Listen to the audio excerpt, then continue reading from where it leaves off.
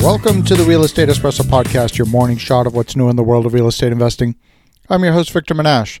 On today's show, we're talking about how to deal with inertia when you hit an obstacle. There's two types of inertia. The first one is obeying Newtonian physics. Hitting an obstacle when you're in motion usually results in a crash. We're not going to focus on that one.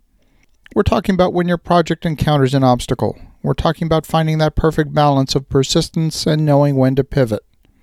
As syndicators, we have to keep our fiduciary responsibility to our investors at the forefront of our decision-making process. That consists of a combination of preservation of capital and maximizing investor returns. We also have a responsibility to the employees of the organization and to the residents of our properties. So along comes a pandemic and financial performance suffers. Agreements that were in place prior to the pandemic evaporate. The choices are simple. Number 1, pushing forward on the current path. Number 2, slowing down and waiting for the obstacle to clear. Number 3, you could give up. Or number 4, you could pivot or change course. I have several projects that have been impacted by the pandemic. In one case, there's a dramatic decrease in construction capital available for that project. So we decided to pivot and deliver a different product in that location. Original idea was to build a 4-star hotel, but at a time when hotel occupancy is at historic lows, it's difficult to engage people in investing in a new construction hotel. So much hotel capital is waiting for the deluge of distressed properties that are expected to hit the market in the coming months. So if a hotel doesn't work this year in that location, what should we build? We feel that a high-rise building in the core of the city is best suited to provide one of 3 products. Number 1, a hotel. That's off the table. Number 2, apartments, or number 3, condominiums. All 3 were analyzed at the start of the project, so a pivot to one of the alternate options is actually pretty straightforward. We knew when we went into the project that all 3 products were viable in that location. When a lender on another project surprised us with a much higher interest rate and higher fees, we had to change gears again. The reason for the higher rate was uncertainty introduced by the pandemic. An appraiser gave a low valuation compared to the historic data. His rationale was the uncertainty introduced by the pandemic.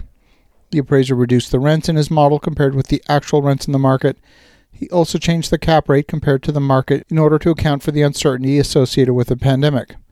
The net result was a financing that was simply unworkable. Unfortunately, he made up the data because the real data post-pandemic is that rental rates have gone up. Not every market has done that, but in this market it has.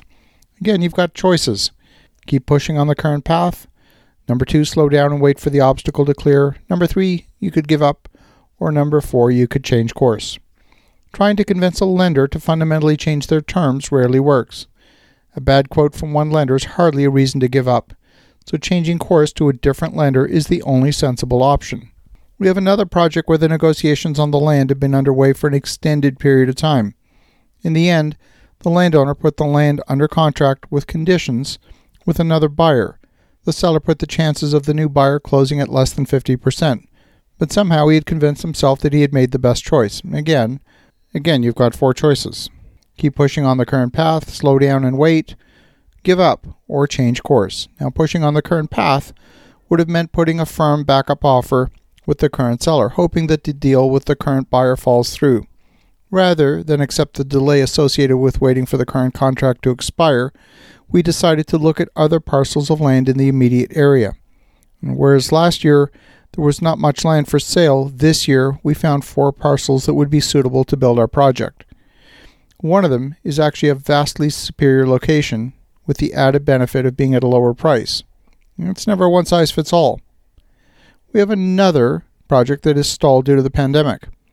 Vacancies opened up in the market temporarily and lenders have paused new construction in the area. We're certainly not going to give up. Changing course doesn't make sense either. In this case, it simply makes sense to slow down and wait for the obstacle to clear.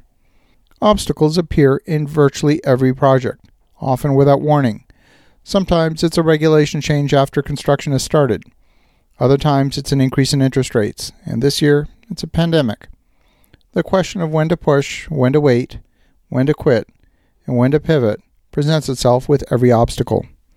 As you think about that, have an awesome rest of your day. Go make some great things happen. I'll talk to you again tomorrow.